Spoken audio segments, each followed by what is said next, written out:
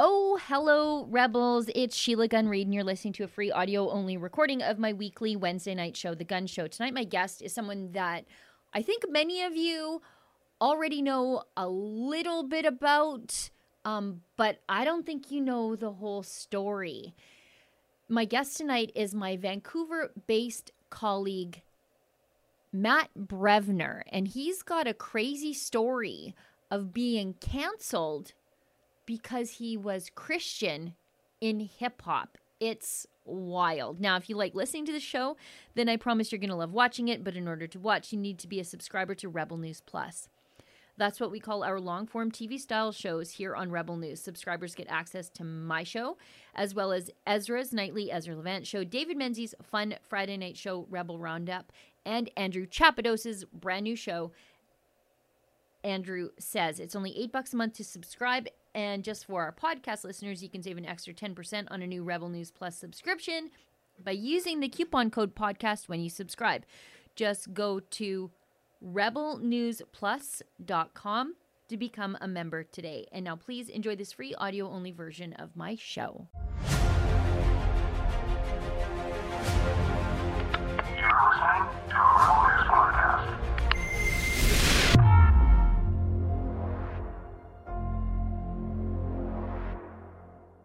A Juno-nominated hip-hop artist was canceled for being Christian. Now he works for Rebel News. I'm Sheila Gunn Reid, and you're watching The Gun Show.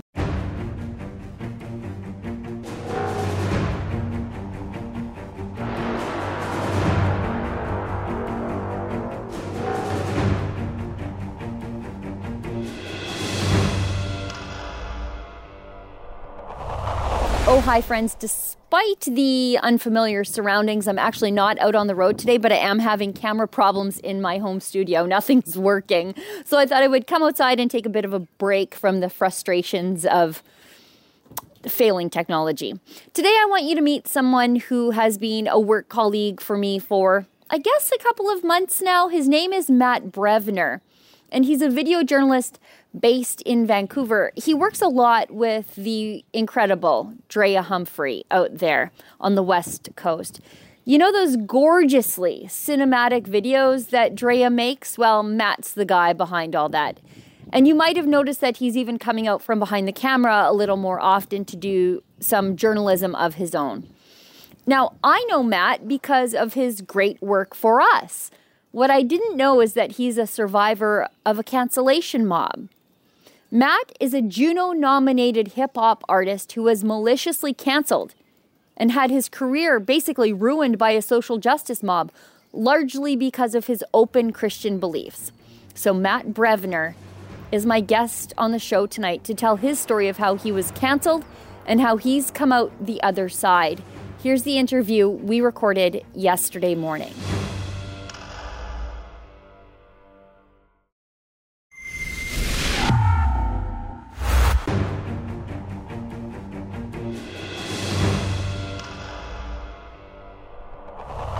Joining me now is one of the newest members to our team, Matt Brevner, from his home in Vancouver. Matt, you have a story that I don't think a lot of people know about. People are learning more about you as you come out from behind the scenes and in front of the camera. But how you came to us and how you sort of ended up sort of in the world of Rebel News, it's a lot, isn't it? Yeah, it's interesting. My story on how I came to Rebel it's almost out of prudence, you know.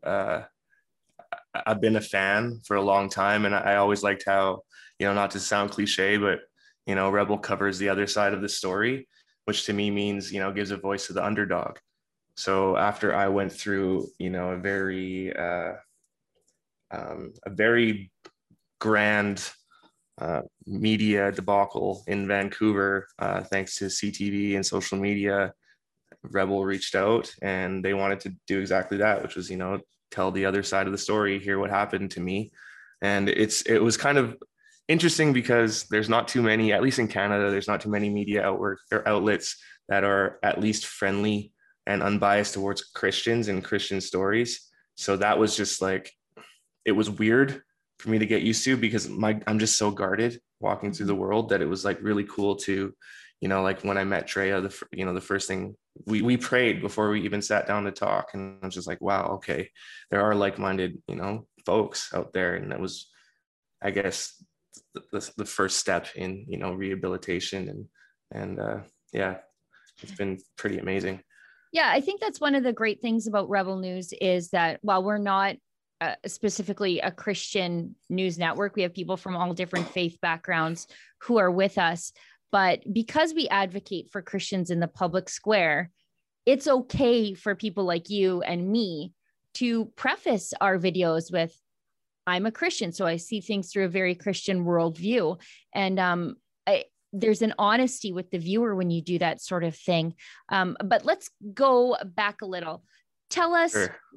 I mean, you're the same guy, but tell us what you were doing in your life sort of became before you came to, I guess you were canceled, then you came to us. So go way back to the beginning, I guess. So what was cancel worthy, I guess? Yeah. So I'm a musician.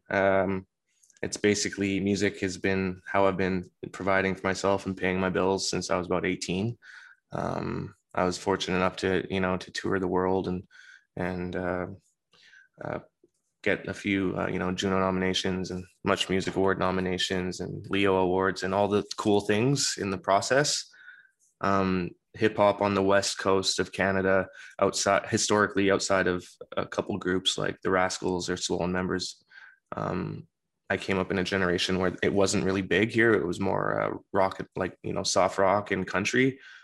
So we definitely had to like carve out our niche and our own lane. Because of that, I didn't reach the level of international success. I had a few singles that did not bad in North America. But when you are a bit of a trailblazer in a community, you become a bit of like a big fish in a small pond. And I don't say that to toot my own horn, but just people held me to a certain status and regard in the community. And the difficult thing is, especially in the arts, it's historically very liberal, now very left. So, if you don't you almost have to toe the line by default, even if these aren't necessarily your beliefs. I wasn't ever someone to shy away from what I believe, but I noticed it in, family and friends in the industry that you kind of just like keep your ideas to yourself and keep quiet for the sake of, your career. So I was always that, I wrote about, I was by no means a Christian artist. I would say that, up until maybe 4 years ago, Jesus was my savior, but not my Lord. But I didn't shy away from speaking about him in press or in my music. So I was always that Christian. Sorry, I was always that Christian that a Christian artist that was like, oh, well, I don't really like Christians, but Brevner's cool. Like I was that guy in my community. And then when they realize, oh, wait, I don't know. I guess that's kind of a bit of a jumbled, that sets the stage anyways. Right. That sort of takes care of my next question. I was going to ask, what is it like being a Christian in an industry that is often, proponents of hedonism or materialism? I guess, how were you able to sort of maintain your Christianity when you're swimming in that world, or do you sort of make yourself a missionary to that world? I think, well, when you're born again, it's a transformation from the inside out. So I didn't set out to, okay, I need to completely rearrange and shuffle these structures. But, when given opportunities to have conversations with people one-on-one, or to be kind to people who maybe aren't kind to me, or speak some truth into someone's life, I'm taking that opportunity 100,000% every time. And that's, again, people, I guess that's why I got that label of like, oh, I don't really like Christians, but Brevner's cool. But they didn't realize that it was like the Lord working in me, those were attributes that were making me appealing to these other people, but they just don't know they don't know God and they don't know the gospel. So it's that like that unconscious draw that people have to things that are, just pure and decent, even if society is saying that that's not the way it's supposed to be. So yeah, it was definitely difficult though. I had to, I felt convicted, and there's definitely like and I'm not perfect, so there were times where I felt like I had to toe the line in my own way. Like that doesn't mean that I was necessarily screaming for certain social issues that were popular, but certain tropes within the genre that I would write about or whatever, that I felt like not only like they were real to me, but I also felt like if I glamorized them, they would be popular. And I mean, they were. Some of my most commercially successful music is some of the most damning, and that's something that I want to make right now with my life. So let's move ahead to how you ended up being as a musician with some commercial success. I mean, you spoke about the Junos. How do you end up being canceled? How does that happen? It seemed like you, according to your story here, you were like an up and coming star in Canada. I bet you were probably headed towards at least some success in the United States. How do you end up being completely stripped of all of that?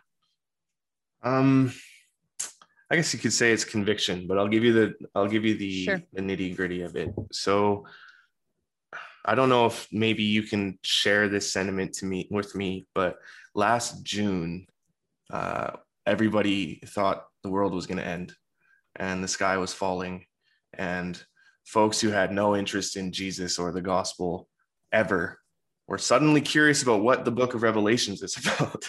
Yeah. And I'm not a theologian by any means, but people, that peace that surpasses all understanding, I would run into friends or family that don't know the Lord, and they would just be, you could see the pain and the fear on their face, and I would be like, hey, and not to make light of anybody's difficult situation in the pandemic. I wasn't working either. I'm a touring musician, but I was so go, go, go. I was like, wow, I finally have time to work on my relationships. I have time to read more Bible, to pray, to worship, catch up on projects that were like passion projects to me. It was like a really fulfilling moment for me. And I've never, since I've accepted Christ into my life, I've never felt alone.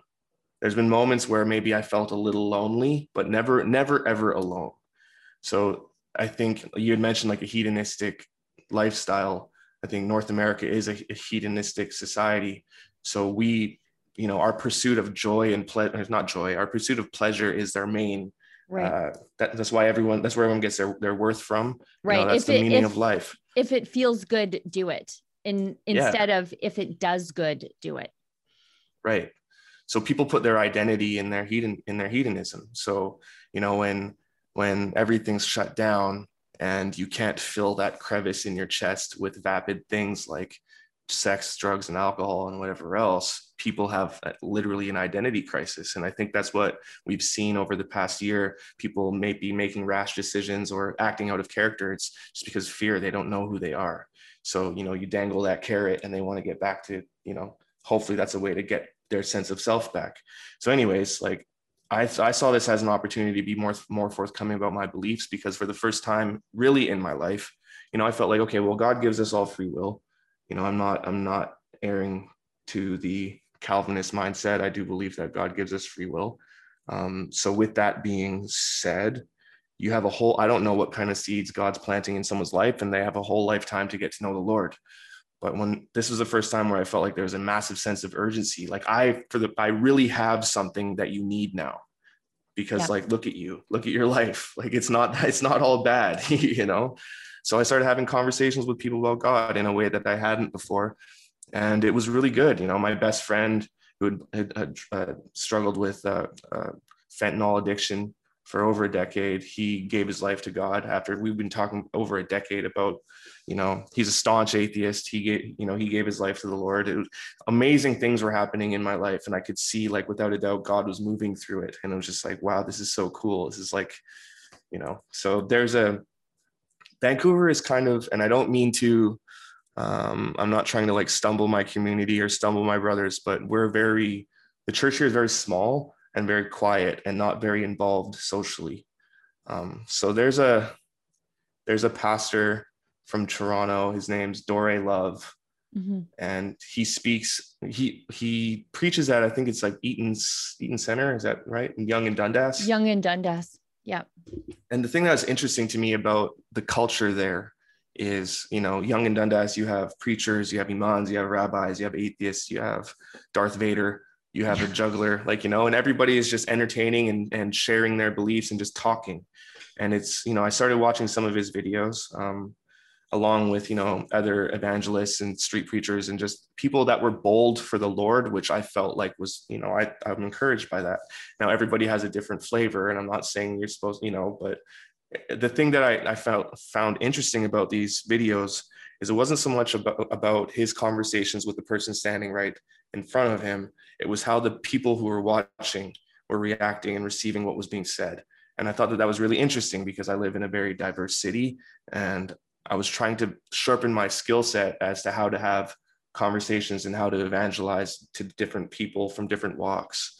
So it was just, it kind of, you know, I would watch him and David Lynn. I was like listening to Billy Graham every morning. Like I was just trying to get like a wide gamut, you know, because I look at someone like Dore, like he's one of the watchmen, you know.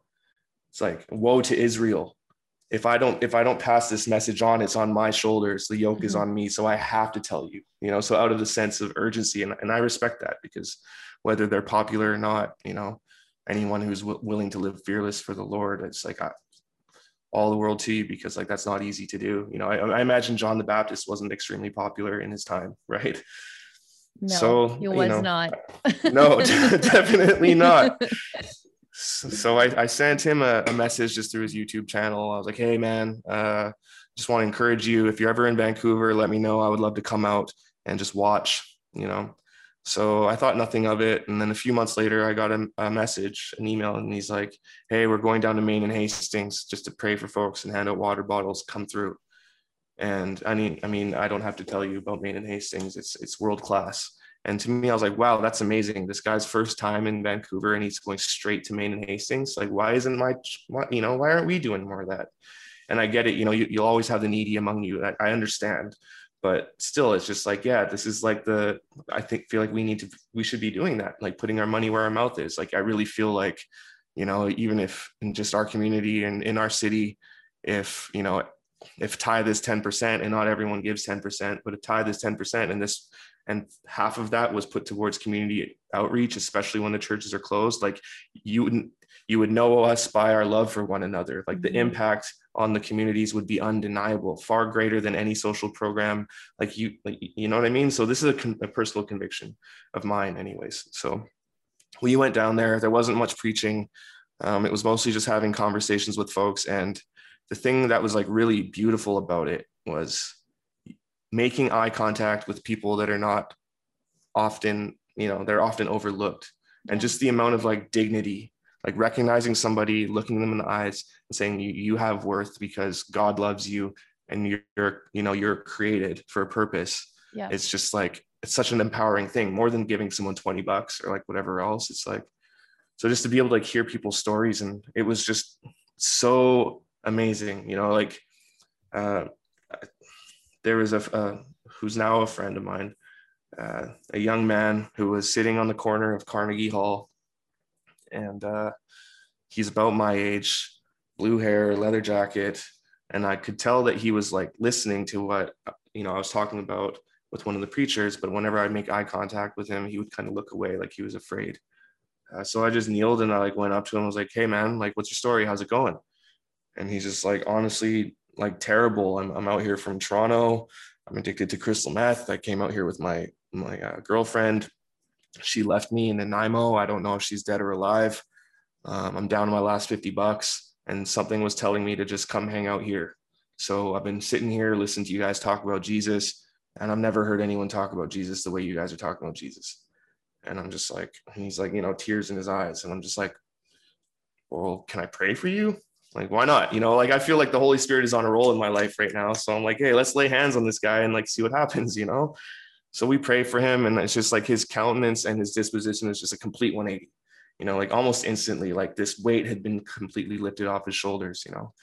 So he's like, it's so funny that, you're here right now because I got a message on Messenger from a friend of mine who I haven't spoke to for 3 years. And she found out that I was at Main and Hastings. So she rented a car and she's driving from Calgary right now to pick me up. And this can't be for accident. I had my last $50. It's been burning a hole in my pocket. Like I really don't want to use, so I don't want to be left alone. So I'm like really grateful to like be here right now. So I'm like, okay, well, if this is the end of the night, it was about like 12 or 1 o'clock. And I'm like, okay, well, what can we do? Your friend should be here around like 7 or 8. I was like, okay, there's a Tim Hortons up the block. We'll go to Tim Hortons. They have Wi-Fi. It's warm there, whatever. You can hang out. It'll be all good. But then of course, because of the pandemic, Timmy's is closed. Right. So I'm like, okay, well, what do we do? And there's, well, what would Jesus do in the situation? Well, Jesus met people at the kitchen table. So let's go eat. I'm like, there's an Indian restaurant that's, on the other side of town. I know they're open. Like, when's the last time you ate? And he's like, dude, I'm addicted to meth. Like, I don't eat. But he's cracking these jokes, right? And I can tell like his mood's changing. So anyways, we go to this Indian restaurant and he begins to tell me about like where things kind of derailed in his life and how like he can't wait to get back to Toronto so that he can make things right with the people that he's wronged in his life, like his dad who served in the Gulf War, and that left him emotionally cold, and he feels like he doesn't connect with his dad because and he's talking about how his grandpa he fought in the Irish resistance, and he's like he can't wait to get home and talk about Jesus with his grandpa because his grandpa just loves the Lord so much. Like there's this spirit of like reconciliation that's coming over him, like the hope, like it's not too late. I'm going to go figure my life out. So it's the end of the night. It's like 4:30 and like, what do I do with this guy? And at this point I had roommates. So I was like, okay, I'll tell you what, dude, you can sleep on my couch. Don't tell my roommates, just let yourself out, because they would completely lose it. They were like deathly afraid of the pandemic and not very friendly to the Lord anyways. So that does to put it mildly. But I was like, you just sleep on my couch, let yourself out in the morning and it's all good. So anyways, he let himself out and I thought it was fine. And I thought that was going to be the end of it. And I wasn't going to, if I didn't hear from him again, I was like, okay, well, that's cool. I think he's okay. So anyways, long story short, or long story long, I reached out to Dore. I was like, dude, you won't believe what happened last night. Remember that guy, Jake? He's like, he gave his life to the Lord. We hung out all night. He's like, no way, that's so amazing. And I was like, well, I'm like, are you still in town? Because basically he just travels from town to town. And he's like, yeah, we're going to the West End today. You want to come hang out? And I'm just like, in my mind, I'm like, if it's anything like yesterday, like, of course, like I wouldn't want to be anywhere else. And, I'm a little bit overconfident. So we're on the West End, and it's funny because most people were pleasantly surprised to see us there.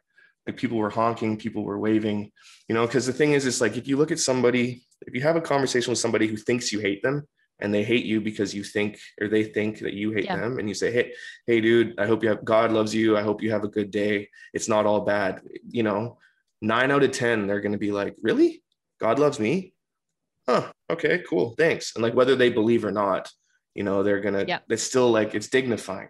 Now you get like the 1 out of 10 that is like over the top angry. And I believe it's spiritual because, we're not really you're not talking about anything that's, old school, like I'm not bringing up Leviticus for, you know what I mean? It's just like telling people, hey, God loves you. I hope you have a good day, really extending that olive branch.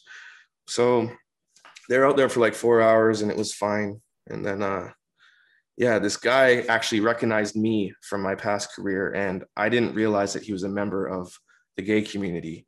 I had always known him to be quite over the top, heterosexual.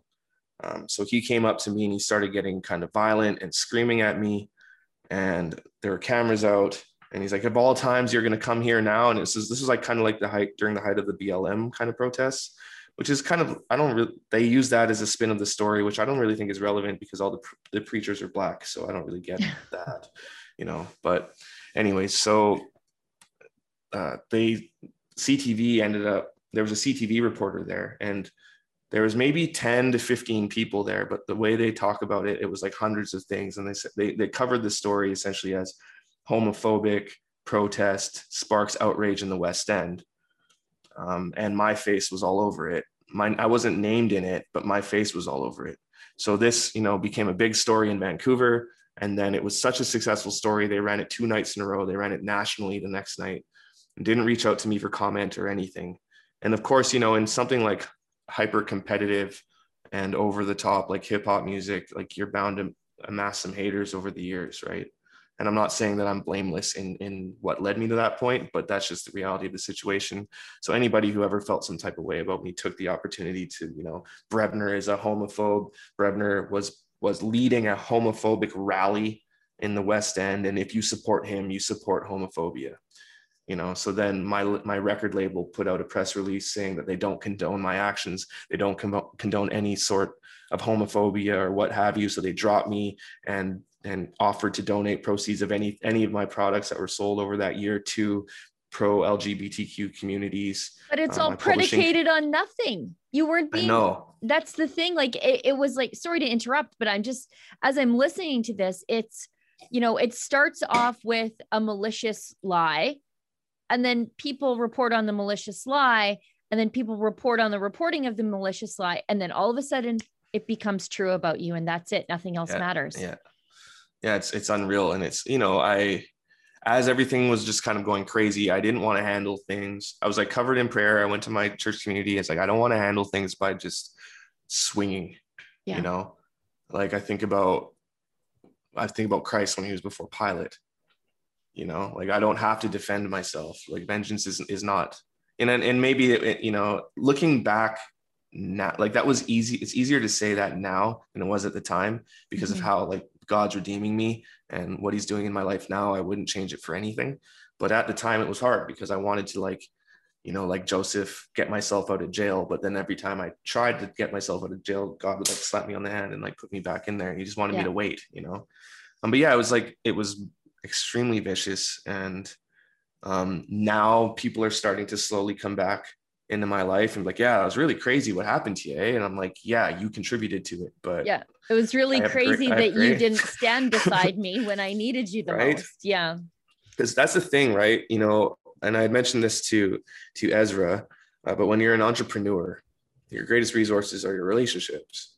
So when something heinous like that happens to you and you don't have friends or family to call on, because it's a thing when something like that is ran about you in the news, people who, especially non-believers, when it's something that has to do with like religion, they have to reconcile everything that they know about you, whether that's in a 5-year or 15-year relationship, with what they saw out of context in 10 seconds. And it's cognitive dissonance, and it breaks people's brains because like I don't expect, you know, people who, you know, don't love the Lord to then defend my point as a Christian or whatever else. And it's weird. You get all sorts of like weird, different like arguments like, well, you shouldn't have been there because the gospel's homophobic.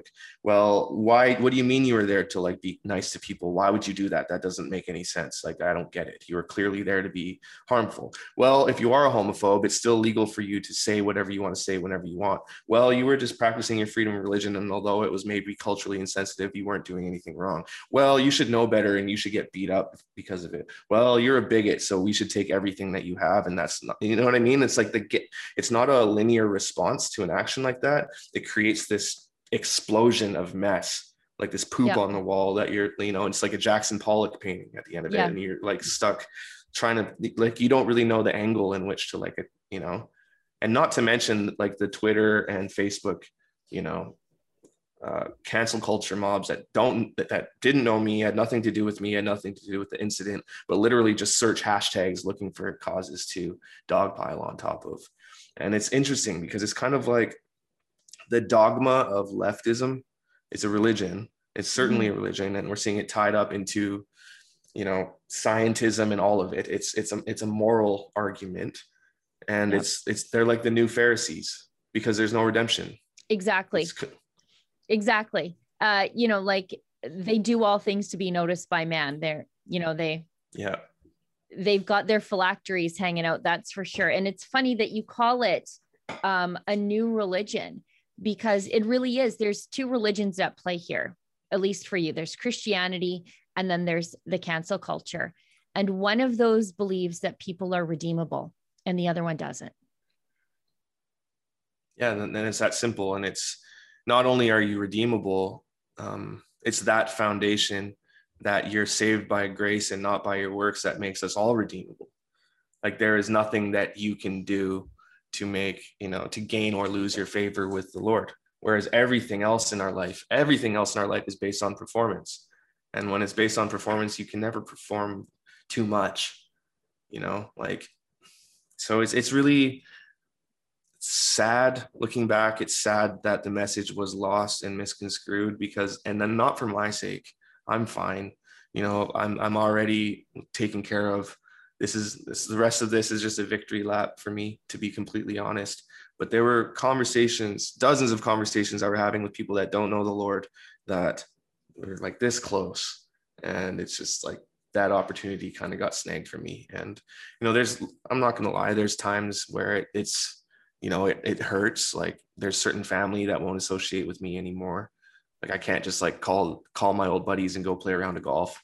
Like, I can't do those simple things anymore. So I'm trying to find my new tribe, which is fine. But my heart hurts in that way over what I've lost, not so much about like career or whatever else, because honestly, I was reaching a point where I couldn't keep, towing the enemy's line anyways. It seems like with what's going on in our world right now, everything is so polarized. And in some ways that's not a good thing and that's difficult, but from a biblical worldview, it's like, at least the Lord's making it obvious to me. Like, I feel like my discernment is sharp and he's making it easy for me. He doesn't want me to stumble. And I really do believe that there's a move of God that's coming, and it's apparent with, every believer that I talk to from any denomination can feel it. They know something big is happening and big is afoot. So I'm grateful for the clarity that this has provided me. And I feel like there's a lot of friends now that are coming back into the fold because of what's been going on with COVID. They're now having these conversations and these weird points in their life where they're being ridiculed or canceled by people for having one belief or the other belief. So I just thank the Lord that he put me through it a year early, because I'm already on the other side of it, so it's in that I find peace, and it allows me to be encouraging to other folk.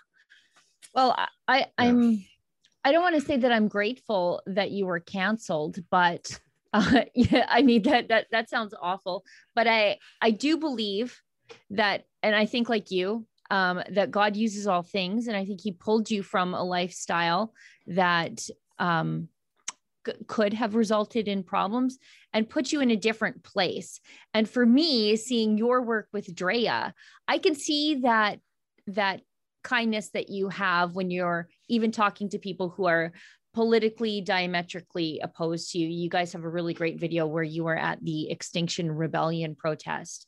And even in your interactions with people, even after, they tried to get rid of you there, they shoved Drea, you can tell in your work that even people on the other side, you treat them as though they do bear the image of the divine. You can see it in your work when you do it. At least as someone who sort of oversees your work editorially, I can see that coming through. I really appreciate that, because, it's evangelism in a way. And I'm not saying that I necessarily lead with, tracts and like small versions of the NIV, New Testament in my pocket, but, we cover stories that more often or not than not stem from pain. So I understand pain and I know what fixes that. And so it allows me to put, like, the Lord's putting me in situations to be able to like see people's pain. And I think that's bigger than political issue. That's bigger than fleshly conviction. Like it's funny that you mentioned the Extinction Rebellion, because talking to that Tillicum Tom fellow, he was, essentially saying that he's been a protester forever, and we're 5 years away from never coming back. And he spouted all of these quite extreme theories, but all of these ideas were prefaced by, hey, I have a 23-year-old son who's saying to me that he doesn't want to have children because he thinks the world's going to melt. So he's obviously been sowing this indoctrination into his kid's life, and he's seeing the fruits of his labor now, realizing he's not going to be a grandfather. So acting from that place of pain and fear, he feels the only reasonable thing for him to do now is to hit the streets and bang a plastic a plastic bucket and tell the world, repent before it's too late. Right. So like, he's clearly misguided, but it's like so obvious to me, the motive. So I have a heart for that, because like, that's, he's broken. Yeah. So, and I don't mean that from like an arrogant way. I say that because I was broken and I could see that in him. So how could I not have a heart for that? Like, I would hate the idea of being a 70-year-old man having to protest because I'm never going to have grandchildren. Like that's heartbreaking to me, regardless of the cause, regardless of what got you there. No one's perfect, but it's just like, that's a fear of like, my heart breaks for him, So. Yeah. I've spoken with Michelle Sterling from Friends of Science about something very similar, where this religion of environmentalism lacks the hope that other religions have. I mean, it's a doomsday cult. There's no getting off the ride. There's no there's not even a good rapture. It's just smite all the way through. I guess that brings me to how you came to us. I want to hear more about how, because I think our story at Rebel News is a little bit like your story, where people have these preconceived notions about who and what we are. And I think you're experiencing some of that, or you did a year ago. What's your experience been like with us so far? And be honest, let me have it. Okay, so I've been a fan for a few years before I came to work with Rebel, and it was, there's no conservative news in Canada, like other than the Rebel, it just doesn't exist. So I really appreciated.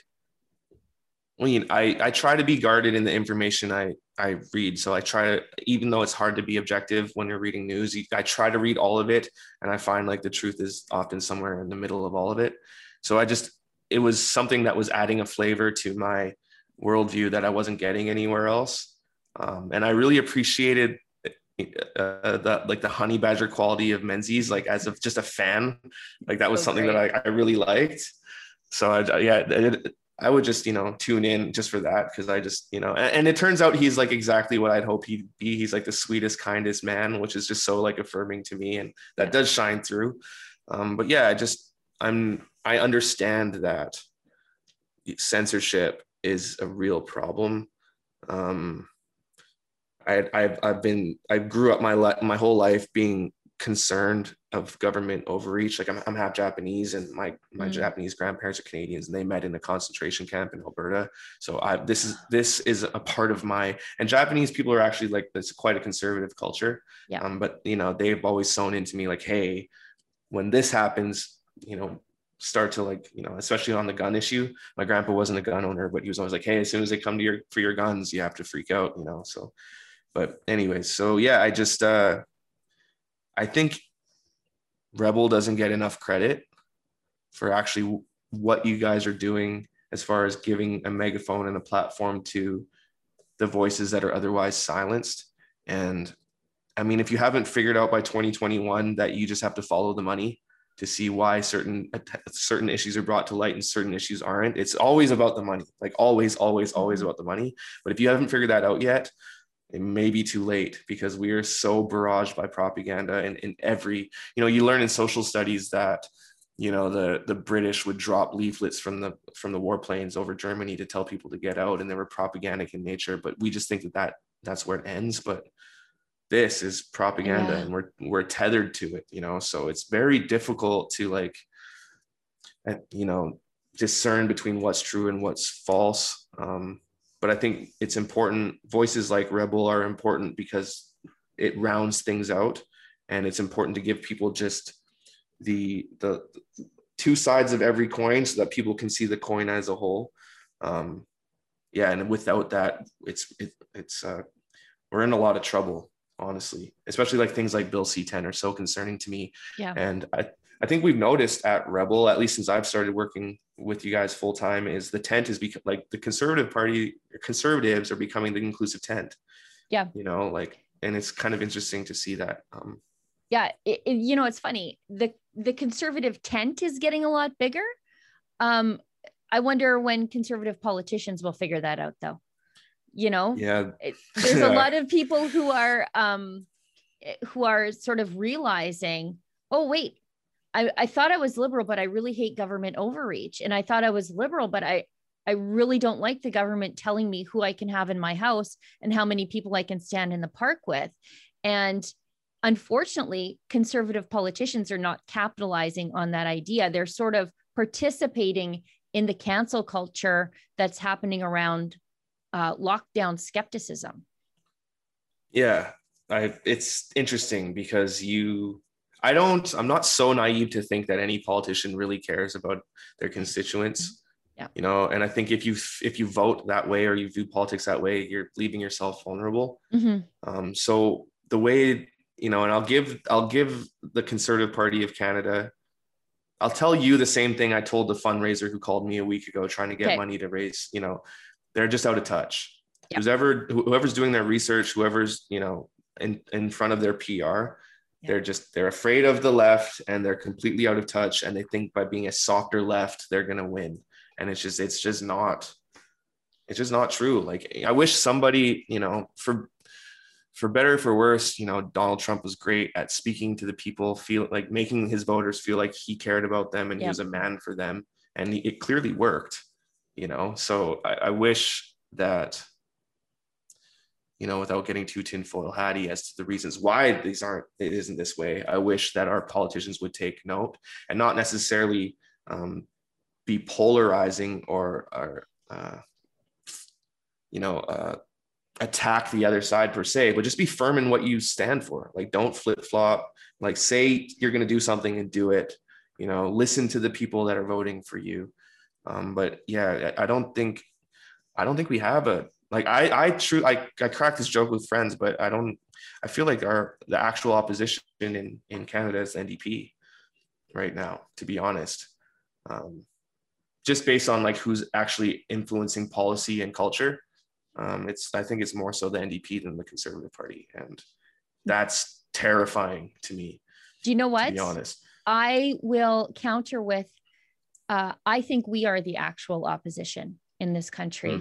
And I think that we are giving a voice to those people within the culture that the Conservative Party wants to pretend aren't there. I think with all voices acting to drag the Conservative Party to the left, so the NDP, the Liberals, the media, academia, I think they need a strong moral, social, I don't know what the right word is, but we're more than just a news company. I think we are activists. We advocate for the forgotten people. We talk about conservative issues and remind the Conservative Party what actually is the conservative mainstream. And I think we serve on the right of the Conservative Party to sort of pull them back in the right direction when all these forces are acting to drag them left. And so I think we are the actual opposition to the Conservatives. I love that. Yeah, that's great. And I think I agree with you because, you know, the amount of overwhelming support that we get, not only online, but when we're in the field. Yeah, it's crazy. It's clear that we're fulfilling a need. Yeah. You know, it's like we're that light on top of a hill. We're the good guys, you know, we're the cavalry. And it's like really interesting to see. And you don't see even people that are on the left. I don't see people getting excited when a CTV reporter shows up. No, never, you know? So yeah, it's really amazing. It's an amazing privilege to be able to serve the community in that way. Well, I'm glad you see it as serving the community, because I think that's part of what we do. There are so many people that are sort of forgotten by the mainstream, forgotten by the political party they voted for. And I think it's important work that we do to give a voice to their issues, but also to be there to help them on their worst day, when they get a ticket, when when the government closes their business. I think it's also our job to not only tell their story, but to be in some way a solution to it. Matt, we've been at this for 40 minutes. You work for us full time. You work for us full time. So you have work to get back to. So do I. Matt, I'm so glad that you're with our company. The circumstances that brought you to us are slightly sad, but I'm very glad that Rebel News gets to benefit from you surviving and coming out the other side. And your worldview shows through your work. It's impossible for you to hide it. I don't think you could if you tried. So I'm very grateful that you're with the company, and thank you so much for taking the time today. Yeah, thank you for giving me an opportunity to flex my creative muscle and do what I feel like I'm good at in this sphere. I'm releasing some new music on May 31st. I'm releasing a Christian hip hop album. It's called In Jesus Name, and the first single is Behind Me. And there's a music video, and there's a little hat tip to Rebel in the video. So I'm pretty excited about that. But yeah, we're fighting the good fight, and it's obvious. So thank you for having me on board. You got it. Matt, if people want to find your work outside of Rebel, they know how to find you at Rebel News, but how do they find your work and support you outside of Rebel? If you go to brevner.com, BREVNER.com, you'll have links to all of my social medias, and I'll be releasing new content there first. I'm currently just finishing up a restructure on the website because, as you know, conservatives are being deplatformed all the time. So I need to rein it in a little bit. So yeah, if you just go to my website, everything will be there. Great. Matt, Yeah. Thanks again. Have a great day. And, we'll talk in 5 minutes as soon as I wrap Awesome. up this recording. Thanks, Matt. Thank you. Bye.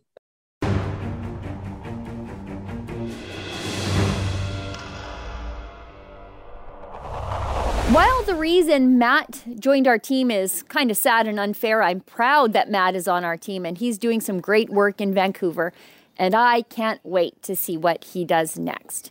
Well, everybody, that's the show for tonight. Thank you so much for tuning in. I'll see everybody back here in the same time, in the same place next week, or not. I might get angry at my camera and come outside again. But remember, don't let the government tell you that you've had too much to think.